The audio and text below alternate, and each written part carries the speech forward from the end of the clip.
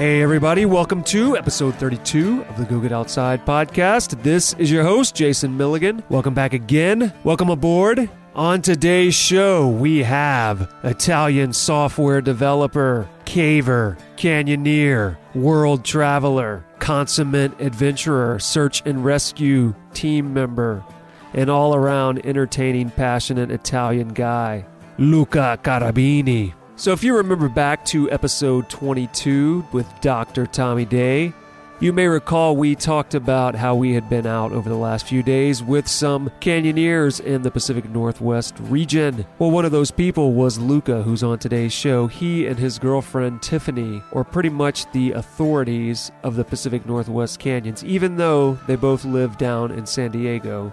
But they spend so much time up there and they've established so many new canyons up there that when someone in the southwestern canyoneering community wants to head up that way, everyone always says, oh, get in touch with Tiffany or Luca. Luca's also one of the most prolific contributors to RopeWiki, which is a locally managed website for canyoneering-specific beta. He also on occasion develops different features for that website. So if you've ever gone to RopeWiki or you've spent any time in the Southwest or the Pacific Northwest doing canyons, you have probably used some of Luca's beta or other features that he developed. So back in January of this year on a rainy day in San Diego, when a group of us tried to go canyoneering and failed because of the intense rain and the intense mud that my car got stuck in on the way to do a canyon, we instead sat down in Tiffany's home and Luca and I recorded this conversation. So let's not waste any more time. Let's go talk to Luca Chiarabini.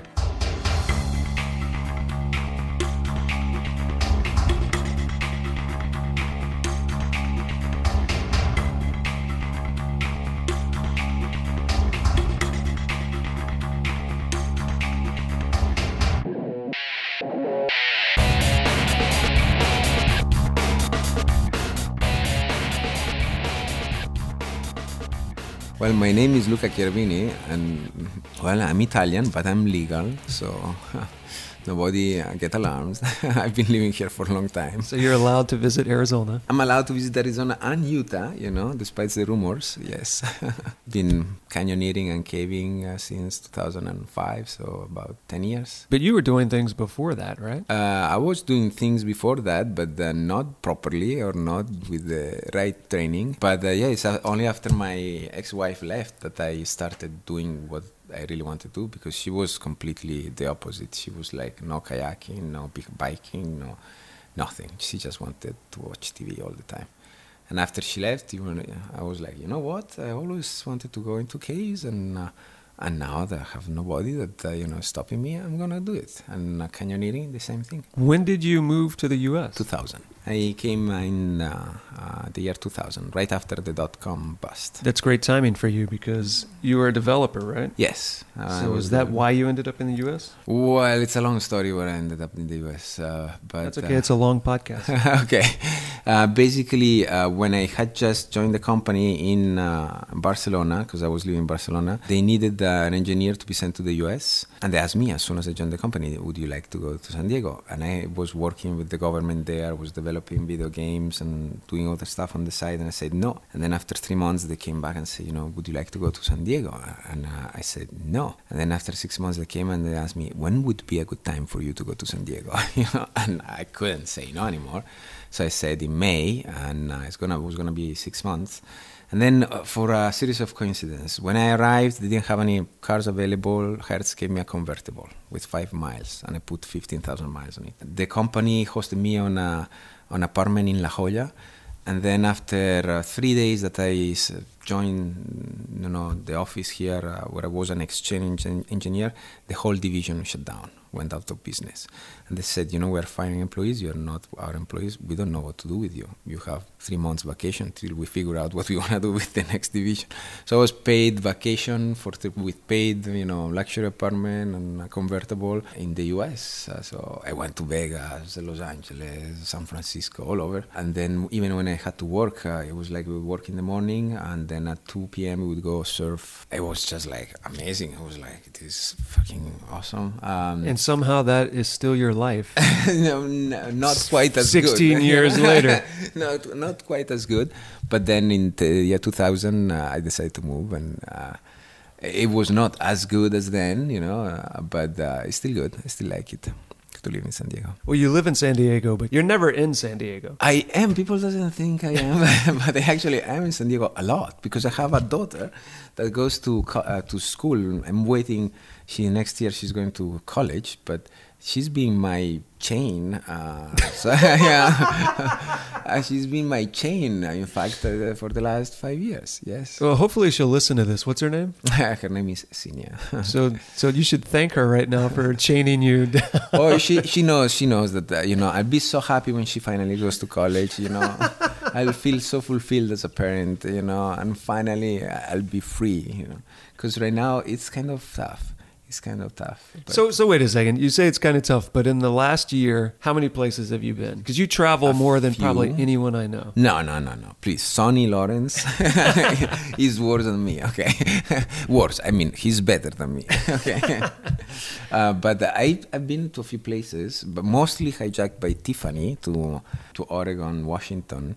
But then I organized a trip to British Columbia. Then Tiffany was off her project, so we went to Turkey and Jordan. Then in Christmas, everybody has vacation in Christmas, so we went to Chiapas, to do Chorradero. I know there's some amazing caves down there. And then I had my dad that turned 70, and since I was a kid, he's always saying he wanted to go to Antarctica. One day he would go to Antarctica, and he's never done it because family, because work, and now health was gonna become an issue. And then me and my brother decided, let's go to Antarctica. So we went to Antarctica with him, and I came back just a few days ago. But this is not the normal year because I'm responsible parent. Okay, she's now turning 18, so you can be irresponsible. That again. I can be irresponsible again. Yes, yes. So tell me about this Antarctica trip, because that's one of those places I'd really like to go, but I've never been. It seems like everyone I've met who's ever been to Antarctica, they talk about it like it was some special life-changing event. Did you feel that way? Did you feel like you went to some place different than anywhere you've ever been? Or are you going to say, oh, Antarctica was bullshit? Antarctica was good.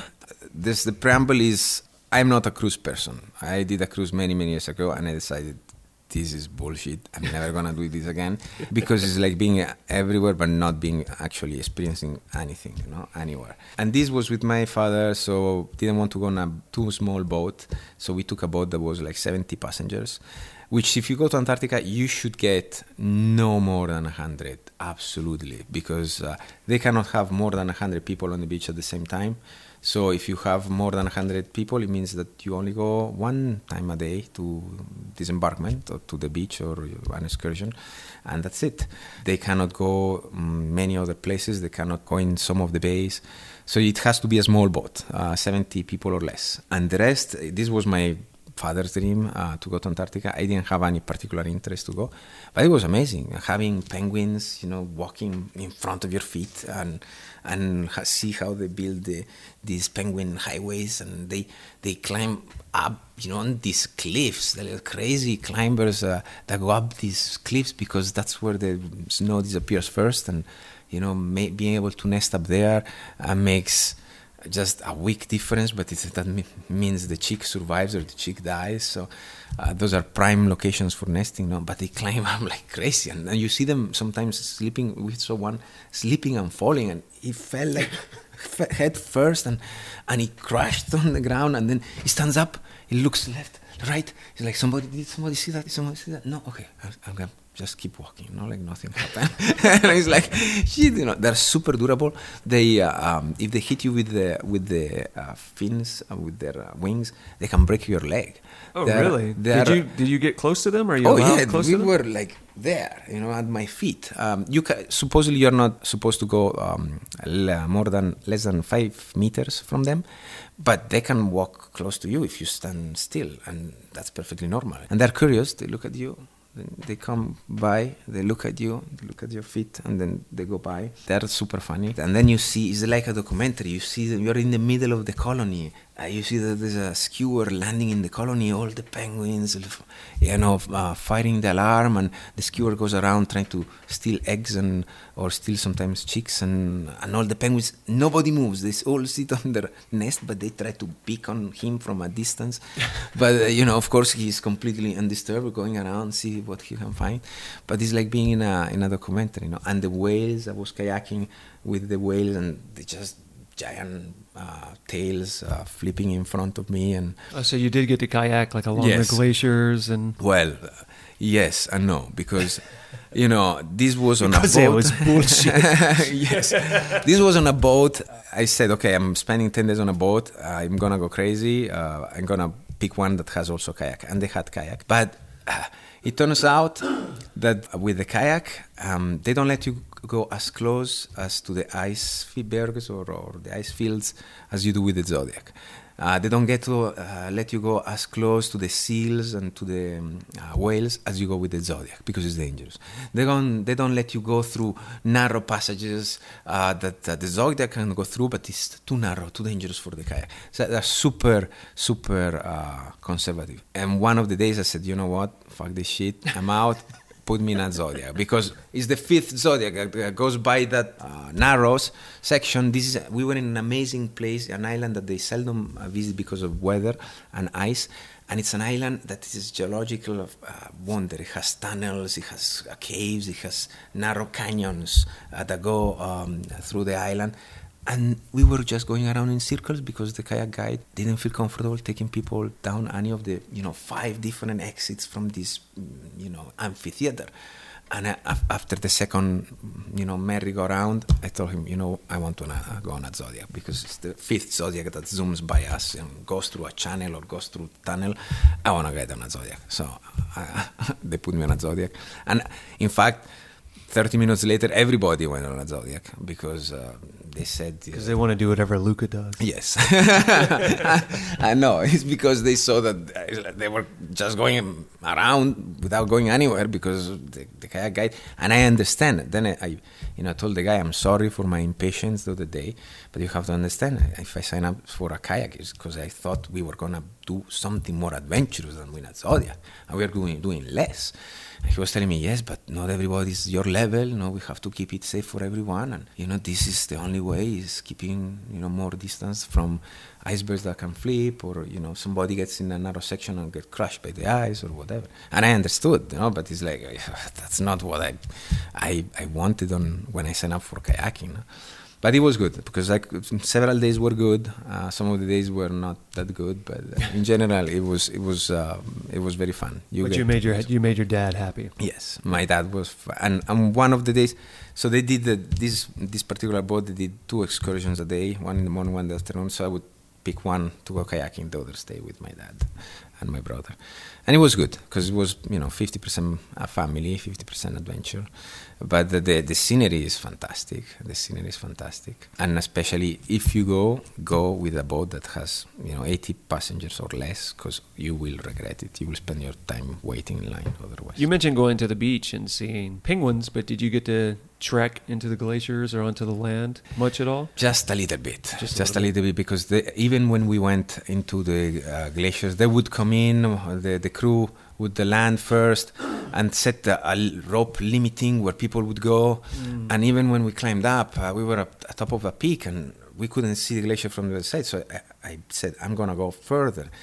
And the guy told me, no, you can't. He's like, I'm going to go further because I know I can, It's at your own risk. Everything is always at my own risk. Okay, this must have been a very odd trip for you, Luca, because you're not used to people telling you what to do and limiting your activities. No, but I tell you, the people that were the crew were more like my style than the passengers. But I had to adapt because my dad will never be able to do something like that. But the people in the crew were amazing. But the problem is that they were super, super. I wouldn't say safe. ultra safe. Like you cannot get more than 2 body distances from an edge. I know I'm in search and rescue, but I know that I'm wearing boots, and I know that I'm, properly grounded, and I know that I can get a little bit closer. It's like, no, you can. Yes, I can. It's like, yes, you're not the boss of me. Yes, I can. At your own risk. Sure, it's always at my own risk. But it was nice. The scenery is fantastic, and the scenery and the history. When we attended some history talk, one of the persons we had as a guide on the boat that did presentations worked for 40 years in the Antarctic as a British Antarctic survey, and he was telling us of the eruption that happened in Deception Island when he was deployed near that area, and how they had to abandon the hut, and then they had to go back to the hut, and how the glacier melted in just a split second, and this flood of mud went through the hut with them inside, but miraculously missing them, and brought away half of the hut and buried the new Range Rover tractor that they had just received a week earlier.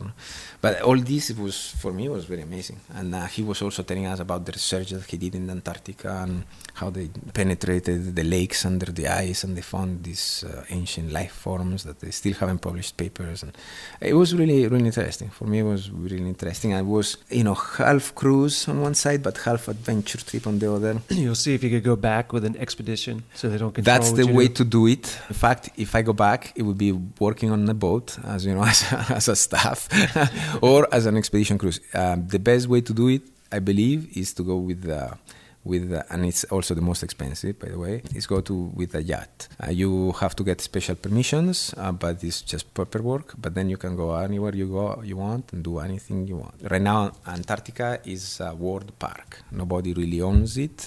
It's open to anybody. You just need to file a little paperwork. So maybe you could build a house down there. No, you cannot build houses or hotels.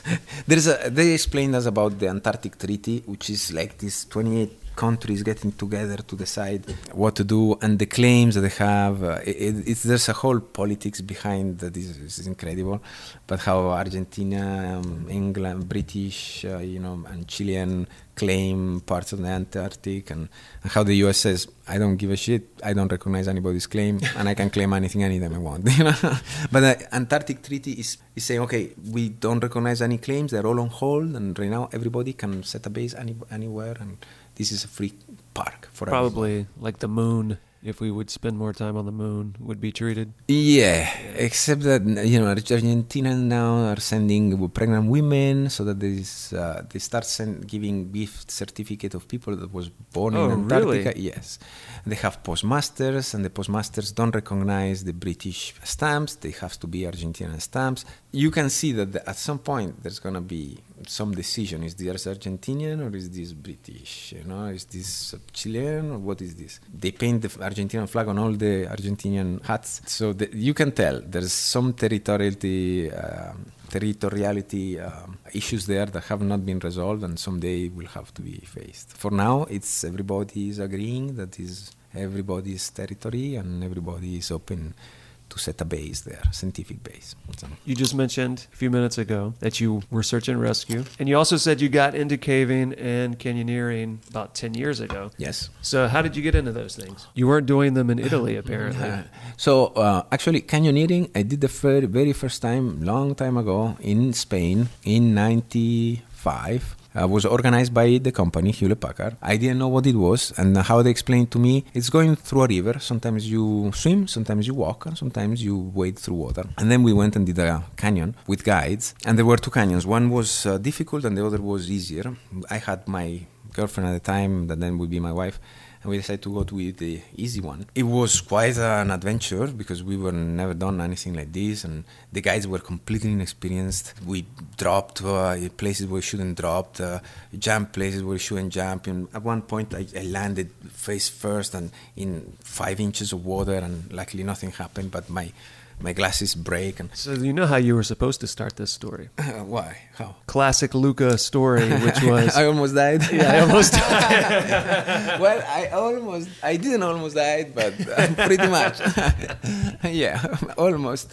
It was not that bad, except one point where the guides wanted us to do a slide where we didn't see reception, and I refused. And then when it turns out that the reception was a rock that would have split anybody doing the slide in half. And the guides were telling us to go down there because they'd never done the kind. It turned out afterwards that they'd never done the kind before. But anyway, my girlfriend at the time said, never do this shit ever again, ever, you know? But I kind of liked it. And when we went back, I remember the other guys were telling me about their trip. That was the Hard Canyon. And they were telling me, dude, we had to, put a line through the river and then click on it, and whoa, the river would push us through to the other side. Then we had to climb up this rock, and then there was a hole, and he set down a rope, and he told us, you need to rappel on the hole. You wouldn't see anything, but when I tell you, you need to let go of the rope, and then they tell you let go, and you fall in the water, and then you see water coming in from underneath. You have to take a big breath and swim under in this tunnel and exit to the other side. And just when they were telling me, they told me, oh, you would have loved it. They must have seen my face like, yeah, I would have loved that. That was Barranco Infierno. But I never did again because of my ex-wife didn't like it. And then after she left, I had seen some paper in the backcountry desk in Zion. It's like, this is canyoning. I know. I have done this before. No? But when I asked them, he said, no, there's no guys allowed in the park. You have to learn by yourself and then do it. He said, really? So I had to learn. I Googled it. I found that they were doing a rendezvous in Zion a couple of months later. And I rounded out a couple of friends, and without any clue of what we were doing, just as I had done many years earlier, we went and tried hook up with somebody with experience that can take us down canyon. No gear, no experience, nothing. And I met a guy that was the nicest guy in the world, I thought back then, Rich Carlson, told us what to do and give us equipment and for free, and he was the super nice person ever. No? And he still is, despite many people, hate him, but he's done some great things, some bad things too, but he's always acted in with a good heart, and I thought he was the nicest guys ever. And after that, I started doing on my own, and I haven't stopped. And the caves were pretty much the same. The cave, I was reading a book, Hiking, where they said, oh, there's some holes and caves, and nobody knows exactly how long they are, and they are in the desert, and giving brief description of where they were. Still with my daughter and my wife, and we went. Without knowing where we were going, I organized a group of co-workers with their families, and we find a hole in the ground. It's like, I don't know if this is a cave or not. I don't know if we'll be able to come out or not, but let's go check it. And people were, oh, Jesus Christ, where are we? This cave goes like for a mile. It's the mud caves in the Anza Borrego. And at some point, in one of the caves, one of the kids that take off, and then one gets into a very small hole in the wall and disappears, running. And I look, I go get him, And I get in this hole, and it gets tighter and tighter, and I'm absolutely panic, and I reach a point where I can see a skylight, and I'm, fuck this shit, I'm not going any further. It's like, David, come back, come get him, David, come back immediately, I was panicking, and David eventually came back, and then we went back, and I went back a year later with the Grotto, with the Socal Grotto organized a trip there, and I joined, and they went, and then I found out that this cave was called Itiket, that had an exit, and we do that through trip, and I was like, wow, I love this, and I've been caving since then. But at the beginning, I had my bad experiences like everybody, but I just loved it since the beginning. How did you get into search and rescue then? And which search and rescue? San Diego search and rescue? No, I'm with the San Bernardino cave team. So it's specialized in cave rescue, but also do mountain, desert, whenever we get called. But cave is kind of the specialty. Whenever there is a cave or a mine, they call us to do rescue or recoveries. And unfortunately, the last two have been recoveries. But they also call us when there is somebody lost in San Jacinto or lost in Mount Baldy and all these places. And sometimes San Diego, they call us Mud Caves. They call us many times when there is a rescue Mud Cave, Thunder Canyon Cave. But how I joined is because I befriended Sonny, and Sonny has been search and rescue for many years. Talked to me about it. It's like, you should join search and rescue. And I thought the people in search and rescue were all super experienced, only experts allowed. And he told me, no, they teach you from scratch. Like, there's people that's never even hiked before that join the search and rescue, and they get trained from scratch. And I joined after I signed up for joining, but before I actually became an active member, there was a rescue in one of my trips in Thunder Canyon Cave, where a guy got trapped in a crack for 11 hours and almost died. And almost died, it means he almost died. Because when the first rescue team, the San Diego team, Borstar came, their technical analysis of the situation was, this guy's fucked, and they told was that their official report? There was official report. The official report, they were radioing on the radio, the victim is FUBAR, and I didn't know what that meant. In fact, in my report then that I published, somebody told me, you misspelled. I spelled it FOOBAR. And I said, no, it's FUBAR. It's like, I don't know what that means. Like, it's a technical term. They use fucked up beyond all recognition. They use it when there's a plane crash, helicopter crash, that zero chance of survival. And I didn't even know. And they were rating the victims are FUBAR, call the cave team. And after we've been telling them, call the cave team for 10 hours, they finally said, we don't know how are even going to get the body out. So call the cave team. But the cave team had been alerted by one of my friends in advance. So when they called them, we need the cave team. The cave team said, we are right behind you. Where's the helicopter? We are boarding right now. We are all ready to go. And they arrived there at 11 hours, luckily, because the guy would not have lasted 12 or 13. He would not have lasted. And they saved the day. They got him out. When the other search and rescue team said that we don't even know how to get the body out. Not, forget about saving the guy.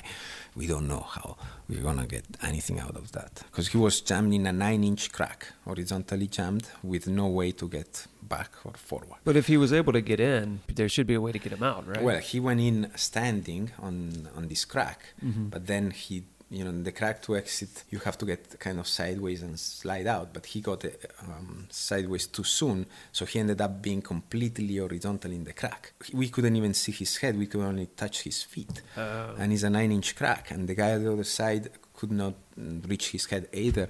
So was he conscious when he was conscious the whole time. Oh. But this is a crack that he could not turn his head, he could not move anything but one arm up and down. Does he do caves anymore? He does caves. He still caves. In fact, after the rescue, he went back the following week.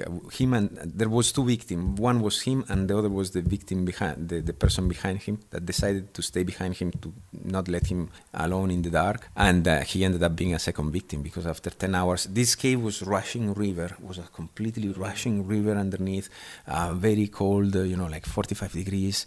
And he had a wall on one side and a wall on another in a narrow crack with a very cold wind blowing through. So we managed to keep him alive for 11 hours, just covering him with space blanket, building a wind barrier under him, and 2 newbies with me on the trip, massaging his feet and his legs for 10 hours. And that saves that he didn't have compartment syndrome. But I don't want to be in a situation like that ever again. But the cave team saved the day, and now I'm a member of the cave team. I could see how you could do recovery in a mine shaft because they're much wider. But if it's a wild cave with squeezes and maybe running water, could get pretty difficult to get a body out of there. Yes, it's very difficult. The training that we've done in Thunder Canyon proved that. We use a sked that is like a litter designed for caves. It takes very little space, but it's kind of flexible. And we couldn't get it out from Thunder Canyon in the sked. We had to get the mock victim out and have him go through the holes without the sked because it didn't fit. It can be very difficult. The rescues with the caves, even the recoveries can be very difficult. You went to Chiapas recently in Mexico. Yes. And there was what everyone was calling an underground canyon. Mm-hmm. Yes. So tell me about this. This is basically like a canyon and a cave combined, yes, right? Yes. And I have first heard about this canyon in 2007 from Matteo Rivadossi. We were in Ticino, and he told me that was the best cave canyon he's ever done. And I put it on my list. And then I found out that people from Socal Grotto had been there, and other people, friends of friends, have been there. So it's something that people visited. But it was not very well known because being a cave, there's the secrecy around caves. Even where they're outside of the U.S., the Americans think that they need to be the guardians of the caves and keep them secret. Even when there are 4 Mexican companies guiding through this cave, they still think they need to keep them secret, protected, for whatever reason. Yeah, then a couple of them gave me enough information and that we could do it on our own, because usually they don't do the full trip. The commercial companies do only 25% last section of the cave. And we went in without guide to do the whole thing. There is one person that gave me information about there's 44 drops, 44 waterfalls. He gave me information that was like, okay, waterfall number 1, you can't climb on the left. Waterfall number 2, jump on the right. Waterfall number 3, there's an old pin bolt behind the rock on the right.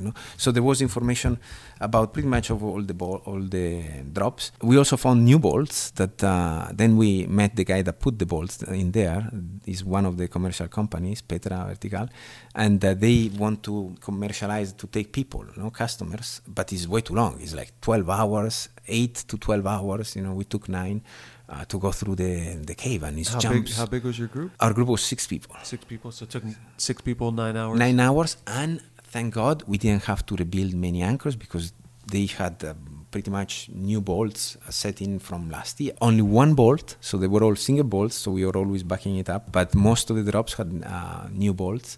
And whenever we didn't find a bolt, it's like, this is probably a jump. Okay, who wants to jump it first? Okay. Or we would send somebody down on a mid anchor, and then, yeah, it's a jump. Okay, jump. And some others, we would look, okay, it could be a jump. And for people who don't understand what a meat anchor is, that essentially means another person is the anchor up top. You're rappelling off another person, basically. Yes, that's exactly what it is. But it's an amazing canyon. I mean, it's a canyon because I don't know of any other caves that have 43 rappels. And also caves, usually you have to go back up. This is a river. It's flowing on the surface, and all of a sudden it gets into a narrow canyon that is at all effects a canyon, and then all of a sudden the canyon goes underground through a hole. And it doesn't reappear till 5 kilometers later at a completely different location in what it is a kind of a swimming hole and park, where the river comes out of a hole and creates a waterfall, and everybody's there, bathing in the waterfall. And it's amazing. It has jumps and formations and passages, and everything is sculpted. It's like just a canyon with a ceiling, And does it have any cave characteristics other than the fact that it is underground? Like, does it have squeezes? No squeezes. So it's really like wide. Yes, it's always like in a canyon. There's no squeezes at all. There's some chambers that are massive. Sala de los Halcones. You cannot light the ceiling. You cannot light the walls, both sides. And there is one big chamber in the middle that has this 100-foot tall limestone dam monolith that glistens in the dark like stars, and you look at it and it's covered in stars. Oh, it's yeah, just unbelievable. You saw the pictures. I saw that photo. So yes, that's unbelievable, and it's a rimstone dam, the apparently a flow stone that comes in from the side from 100 feet high and created this monstrous structure, and it's just unbelievable.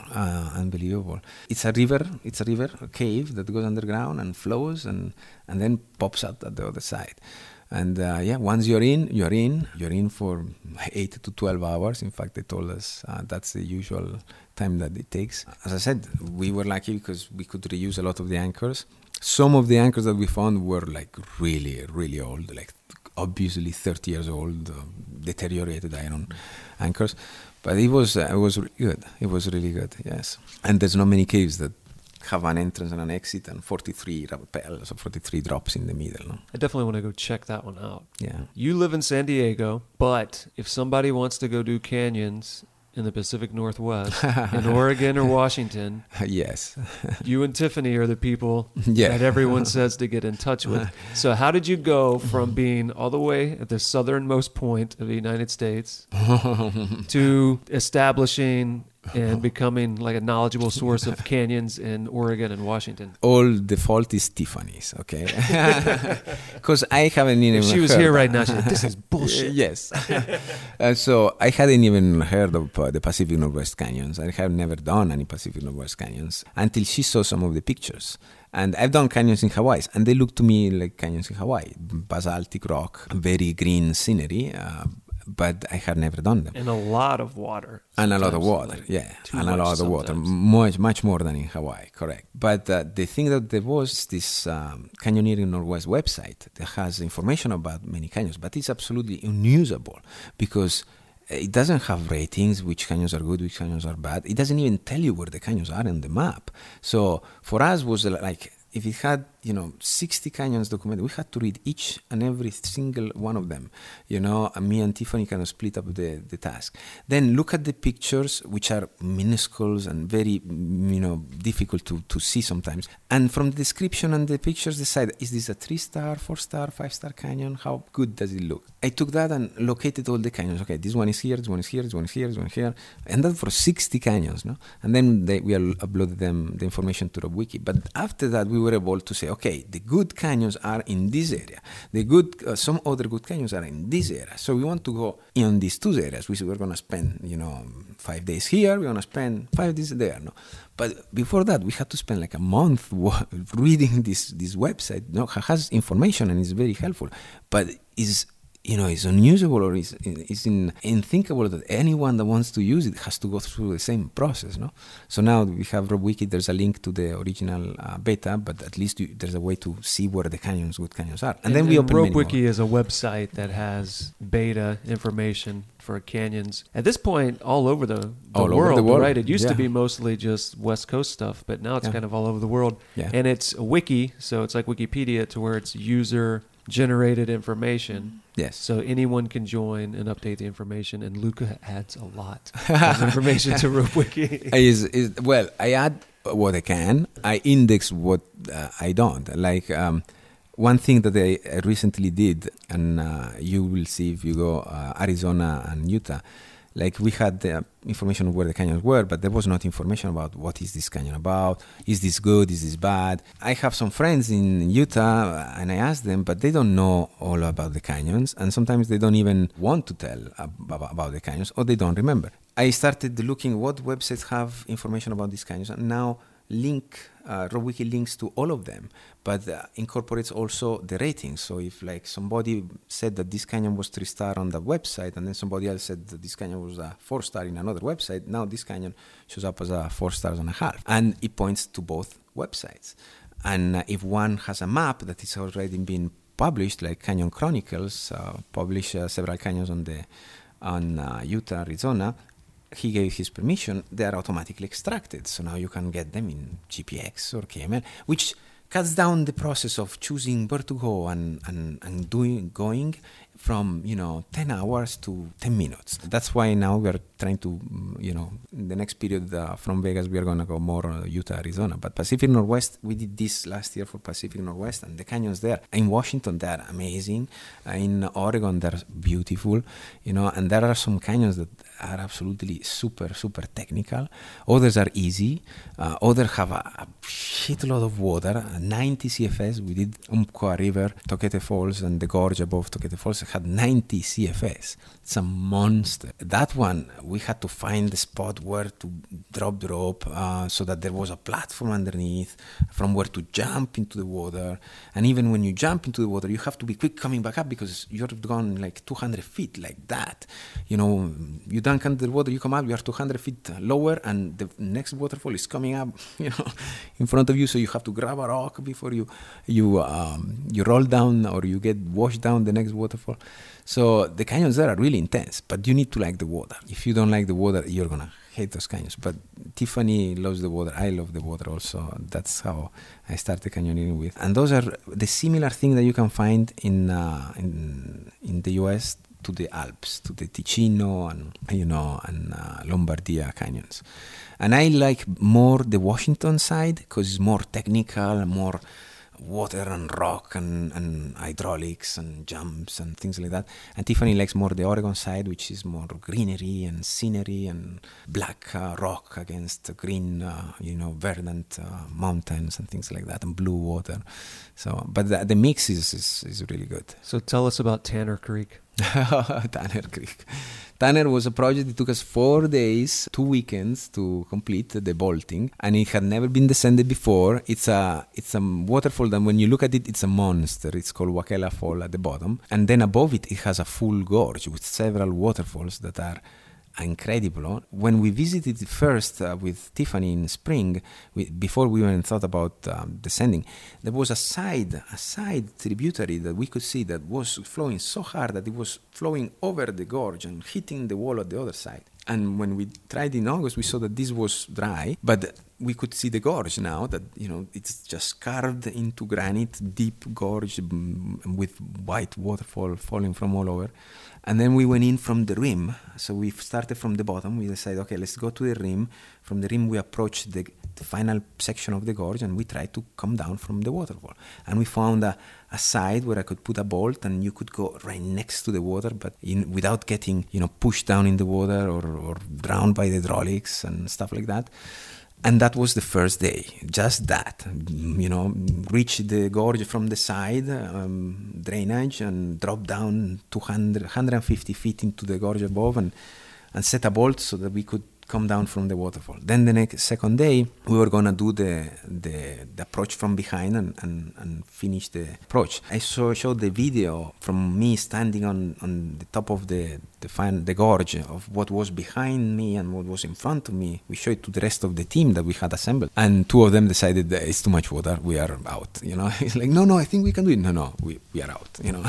We cannot do that stuff. And I would try to convince them. No, there's a ledge. There's a 5-inch ledge that we can stand. I can put a bolt, and then we can traverse and find another platform underneath. And I said, no, we can't. And then Tiffany was trying to find people to come with us in this first descent. But the second day, we didn't have enough people for a rim team, 2 groups going down through the canyon. And because there's a pool, the crux of this is a pool that you have to jump into because there's an hydraulic to access this pool. You have to go all the way to the end of a log that is hanging on the edge and either rappel from the log or jump off. And then it's a pool that is an overhanging pool that ends in a waterfall. Free fall, and there's nothing to grab on. There's a 5 inches ledge on one side at the end of the pool, but that's it, and rushing water everywhere. So I had to go in from the rim on the top of this pool and set a 7-bolt traverse, some bolts inside the pool so people would be able to grab on the webbing before they get washed out, and then set up the traverse so that you can get far enough from the next waterfall so you can rappel down next to it but not engulfed by it, and land magically on a platform from where you can just then jump without getting sucked into the hydraulics. But you look at the picture and it's just like, how the hell are they gonna get into there? And it works. We managed to find a route that works. Now we hope that the poles are still alive in the next spring, the next summer when we try to go back, because we did. You don't want to place 7 bolts again. I don't want to. And you left out that you're doing this in the water with the water beating against you. Yes. And then it takes what, 15, 20 minutes to place a bolt? It depends. When you're fast? it depends. When you're rappelling 150 feet from the top, and then you are pendulum in the pool to try to get to a place where to set the bolts, and then you are putting a bolt in and then hanging from the bolt, hoping it holds to put the next one. And it's about half an hour per bolt with a drill. With an electric drill. With an electric drill and a hammer and everything. I did the first day. I did the 3 bolts, minimalistic setup. Then the second day, decided this is the way it's gonna go, and put 3 more and 2 more at the bottom. The following weekend, we finally did the full descent. And in fact, I didn't do it because I was at the top of the problematic area. So you have to go back and do it. I have to go back and do it, but I had to be there because it's like if they cannot catch the webbing, I have to catch them before they get flown out, and that's the only way. So that's something we want to go back next. And also that area, there's so many canyons that waiting to be open. So many. That is incredible. Do you plan to go back and establish more, or you said you want to move on to Utah? So as I said, my daughter is living with me, but she's gonna go to college soon, next year. You finally get rid of her. Yes. So then I'm more mobile, and we've been talking with Tiffany about maybe going back to the Pacific Northwest for a while, because it's a fantastic playground, especially now that California is becoming a desert. Not even now with El Nino here, we have some decent flow in there. You wouldn't know today. People listening won't know this, but today a bunch of us tried to go do a canyon. And we're in San Diego right now, and it was raining. And what doing a canyon turned into was my car stuck in the mud and everyone helping get my car out of the mud, and then us leaving because we weren't sure we could get out after we ran the canyon. Stuck in the mud in a ditch, Yeah. Pretty much. Yeah. Because it was not only stuck in the mud, it was in a ditch. So now you need to reveal your secret. So everybody wants to know how it is that you can travel so much and go do so many things and raise a kid and be a responsible adult who pays his bills. Yeah. So what's the secret? What are you doing? What I do, I work with computers, and yes, it's true. I've been working with computers since I was a kid, and I'm good at it. I get to be lucky enough to have them work for me sometimes. Are you able to take work with you when you travel or not at all? I try not to, but many times I have to, especially in some determined periods where, there has to be response and timely manner. I have to. So then it's limited to be in a place that has internet connection and a good internet connection. Nowadays, many people, can work from everywhere. You met Eric, he works 1 week and then the next week he's taking off. My other friend, Michelle, she works remotely. So she's in Bend and she works from Bend. And then if she wants to go to the Pacific Northwest, she's working from Portland, for a month. Or she's working from Seattle for a month. And then during that time, she's, able to go explore the canyons. Engineers that work with computers, develop software, have that freedom, that other people might not have. Like teachers, they cannot leave their children and teach them from, 1,700 miles away. Oh, they teach them on FaceTime. Yeah, they can try, but it's like the parents might not get it, might not like it very well. No? But yeah, there's many ways people can use to follow the dreams, but there is a book that I like a lot that is called The 4-Hour Workweek. Several people don't like it because... Yeah, I've heard people say it's bullshit. Yeah, well, it's only the book, maybe it will be bullshit, but I'll tell you something that does work, and for me it was an eye-opener. I went to do an MBA when I was with Hewlett-Packard, and the reason for me to go to do the MBA is because I was an engineer. The only way to go progress was to become a manager, then became a manager.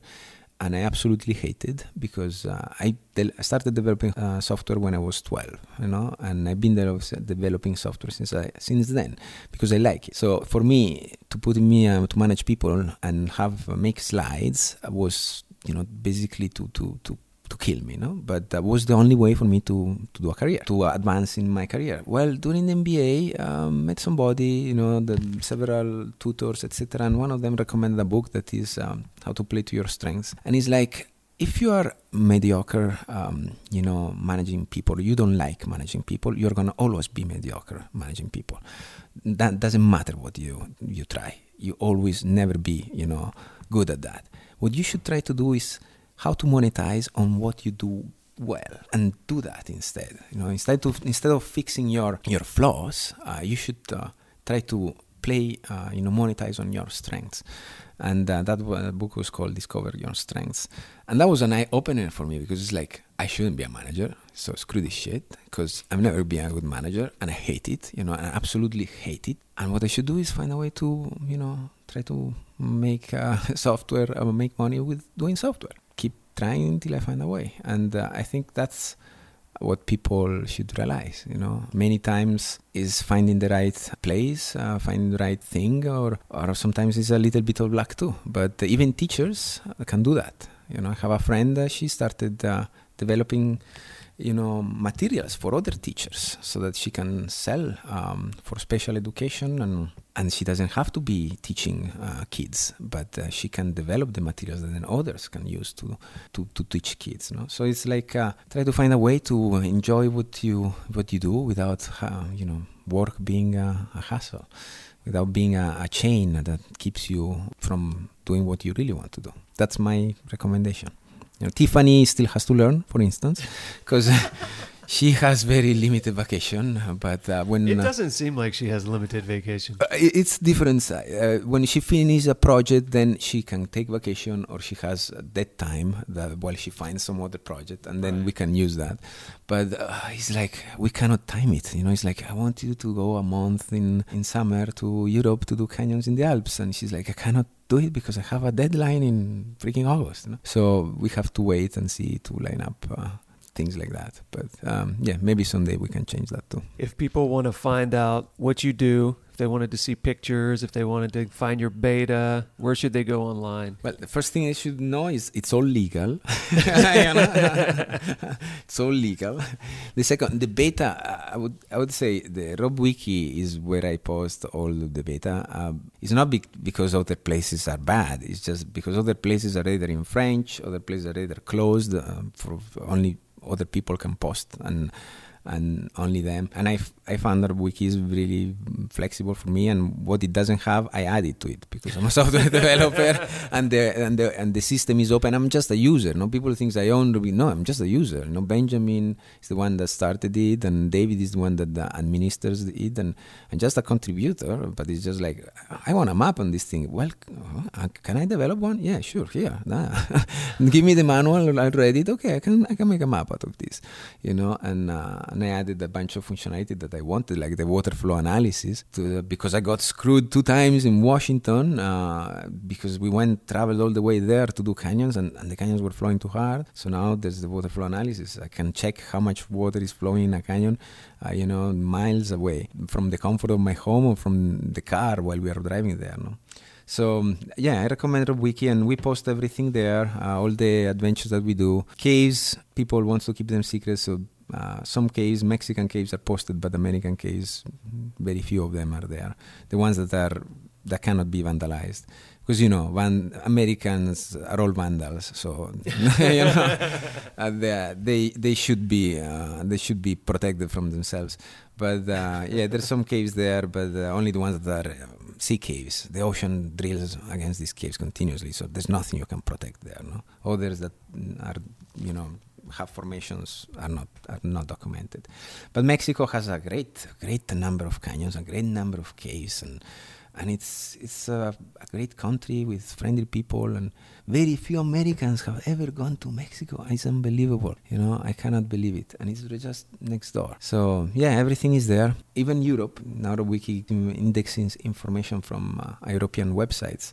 So, and translates automatically to French. I don't speak French. That's why I added it, because there's this great French canyoneering website called Descend des Canyons, which is all in French, and I don't speak French. I don't understand shit of French, So now it's all translated for me, and I use it. And if others find it useful, great, But I develop mostly so that I can use it. Find what are the best canyons in the Pyrenees, what are the best canyons in the Alps, what are the best canyons in Sardinia or Sicily or anywhere, So I recommend people to check that out. Do you have any kind of website of your own, a place you post your own things, or Instagram or anything like that? I have a Facebook account, and I have an Instagram account, and the only reason I have that, I'm adding a module so that you can click on a point and get most recent pictures around that point, so you can find out how the water flows are flowing in that area, and without spending hours searching the internet. No? So that's why I have an Instagram account. I don't post anything. It's just I can get what other people post about all over the world whenever we want to check water flow in somewhere. But no, I pretty much post all the beta I have on RobWiki and my personal stuff on Facebook. Yeah. I don't have any. And you probably don't want people going to find you on Facebook and stalking you. No, there's enough Russian girls sending me messages. I don't need any more of those. No, thank you. No. And the other thing, how I started posting to RobWiki is from Chris Brennan. You met Chris Brennan, right? Chris Brennan is the person who established a lot of the canyons in Southern California and Los Angeles area, and wrote up all the early beta that everyone used for decades, I guess. Yeah, so that's when I started canyoneering in the US. When I Googled up canyoneering after my ex-wife left, Chris Brennan website showed up, and I saw all this information, and I This is great. And I joined, a trip that Randy Poor organized and Chris Brennan organized to Eton. It wasn't that good, honestly, because it was November and Eton was not flowing. But it was a great canyon. I was super grateful that they organized a trip bringing complete strangers. But then I found this guy that publishes all his adventures, and he publishes them so that others can follow in his footsteps on their own, on their own pace. Like when everybody else was like, no, we cannot tell you where the caves are. First we'll meet you, and then if we like you, we'll take you. But this guy is just publishing all his adventures and giving you exactly all the information needed to go do them on your own. And I thought, when I grow up, I want to be with like him, because I want to inspire others to become what they want to become without having to kiss anybody's asses, or having to go anybody's, master, keeper that decides if you're worthy or not, Nobody limiting you to, I'll tell you where you can go. No, it's like, you want to go there? This is what you need to do. And just be careful, just be sure you're ready, but if you're not ready, make sure you survive and learn from it, and that's how you grow. So that's why. I think that's probably the best place we can have to stop this recording. Okay. I don't think we could probably wrap it up any better than that. I'm going to drive back to Los Angeles, and we're going to turn on some lights in here so we can see what we're doing. All right. Thanks, Luca.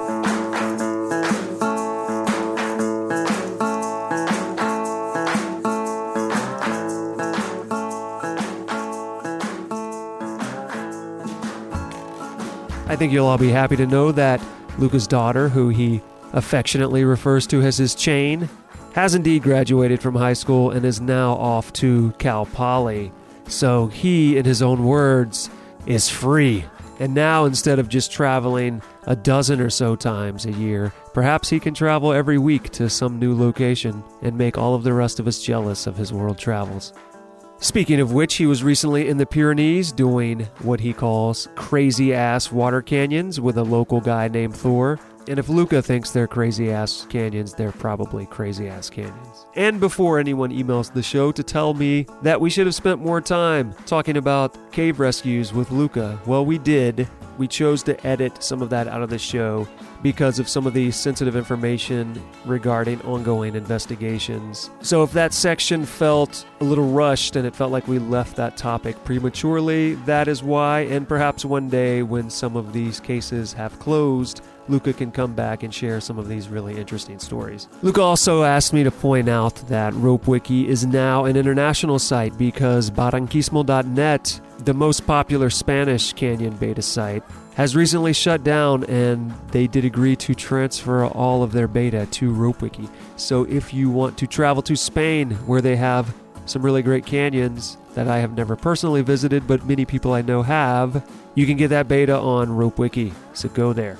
And you should go to GoGetOutside.com/podcast. Look for this, episode 32 with Luca Chiarabini. There you will find a crap ton of photos. He gave me all kinds of photos. If you want to see what that Tanner Creek looked like that we discussed earlier in the show, that's a great place to check it out. Or if you want to see what that cave/canyon in Chiapas looks like, you'll find photos of that there as well. As always, you'll find links to things we discussed in the show, such as the book 4 Hour Work Week, the book Discover Your Strengths, links to RopeWiki, links to RopeWiki Explorer, which is an application Luca developed for RopeWiki specifically for people exploring undocumented canyons. You also can find that Tanner Creek beta if you have the courage to check that one out on your own. And a link to a video I put together last year, a teaser for a larger project called Scuba Climbers, which prominently features Luca, especially in the beginning of the video. So if you want to see that guy in action, go check out that video. In the last few weeks, I've gotten some really great emails, so I want to thank all of you who have sent in those emails. And if you listening would like to be the awesome kind of person that emails this show, well, it is quite easy. You open up whatever email client or email device you use and send a message to go@butcherbirdstudios.com. Are you trapped in the 1940s and unable to send an email to this show? Well, don't worry. You can leave us a voicemail at 818-925-0106. And if you are living in the current day and age, and you do have access to the internet via one of many devices that will allow you to do that these days. Run by whatever you're using to listen to this show, be it iTunes, Stitcher, Google Play, whatever. And do us a favor. Subscribe to the show if you're not subscribed, and then please rate and review the show. It helps us out way more than you think it does, and I personally appreciate that a whole lot. Next time on the show, come back July 16th, Sherry Watson. She's a set decorator, musician, ballerina, yoga practitioner, and recent climbing enthusiast. Come back next time. See you then.